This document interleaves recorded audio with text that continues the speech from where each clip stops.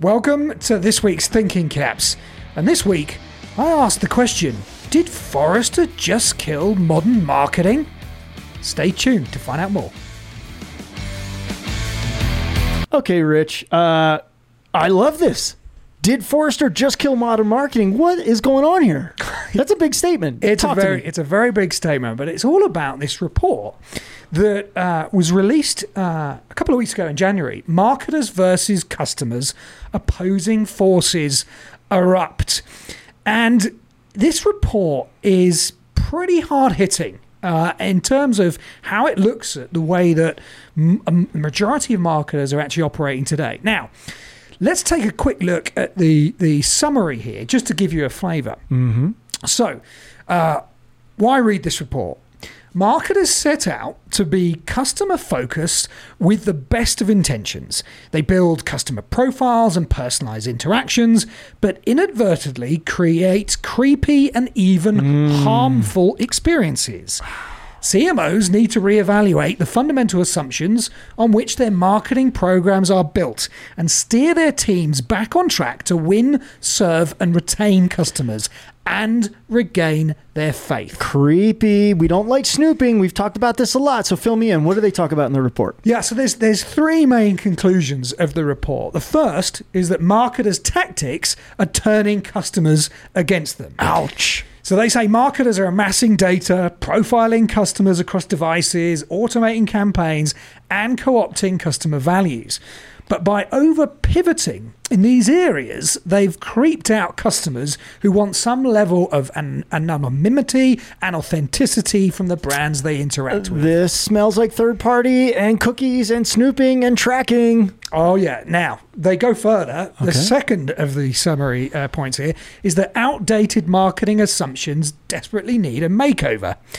CMOs should rethink how they define the customer, do away with digital era advertising myths, and embrace customer preferences for personalization and measure success by customer value as well as revenue. Customer lifetime value. It goes more than just dollars. I love this. What else do they say? Well, the third point they make here is that marketing and customer experience teams will merge.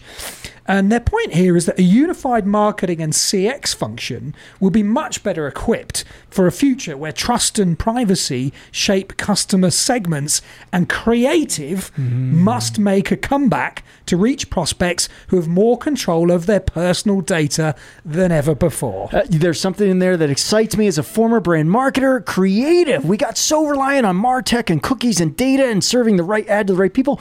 We lost our creativity. I love that the brand creativity is going to come back. We got fat on cookies. We now need to get lean and use our brains again. What else do we have? Well, the report itself is actually packed full of really great stats. So I'll just run through a few of them here. So consumers signal, right, their privacy desires and preferences to marketers. We all know that, but they may not actually be getting through to marketers. So one of the stats they have is in 2020, only 27% of global marketing decision makers said they had ethical concerns about using customer data. Now, kind of interesting because we all should have ethical concerns because we have been doing it in a way that has blatantly and flagrantly annoyed consumers and eroded customer faith. So we need to have an ethical view around data. Yep, fully.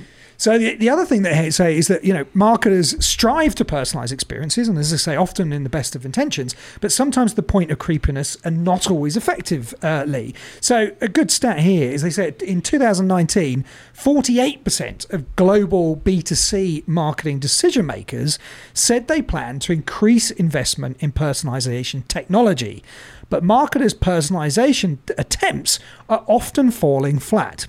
And here's an example of that. While marketers' top tool is email, only 5% of US consumers say email offers are usually well-timed to their needs. So it would seem that there are a lot of challenges for marketers in being able to do personalization effectively and in a way that doesn't actually annoy consumers. You know what? There is another Thinking Caps episode that these people, our viewers, don't even know exists yet, but it talks exactly about this. Right time, real time, getting the real time data, having the research, the tools, the engines, the technology to act in the right moment, be where the customer is. So we got another one for you on that, but I love this. So we got a suggestion here. Okay. Firstly, any of our viewers can come on to cheetahdigital.com and actually download this Forrester report for free. Get out of here. To learn more about these for these free. Points. For free? Oh yeah. Wow, what a bargain. We do our best. And then the second bit is another free thing: is sign up for the 2021 Digital Consumer Trends Index report that we commissioned with eConsultancy, which digs into, among other things, what are the personalization tactics that consumers think is either creepy or cool? Must know information given this particular report from Forrester. I love this, and I can't wait for that. That March 9th event, we're prepping for it now, is going to be amazing. 5,000 respondents, 6 countries. You're going to get the full entire download of all the raw data, as well as findings, facts, stats, and real rubber meeting the road. How do you actually take that stack and make it meaningful for you?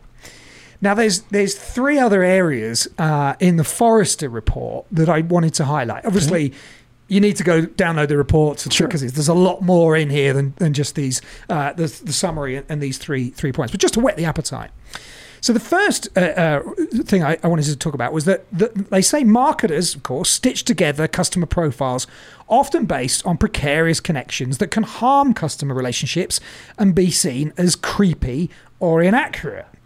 Happens all the time. Happened to me today. I got an email from a brand who was promoting something in Houston, Texas. I guarantee I was flying through a hub or something. They took that data from me in a third-party way and think I'm in Houston, Texas. I'm in Denver. I've been in Denver for months. So there you go. 100%. And now they make the point that actually with the deprecation of cookies and with the identifier for advertisers, the IDFA by Apple essentially being rendered useless, that marketers now have to take new approaches to collecting and assembling customer data to drive personalization. I mean, we have so many resources on telling you how to get the data that you need from consumers.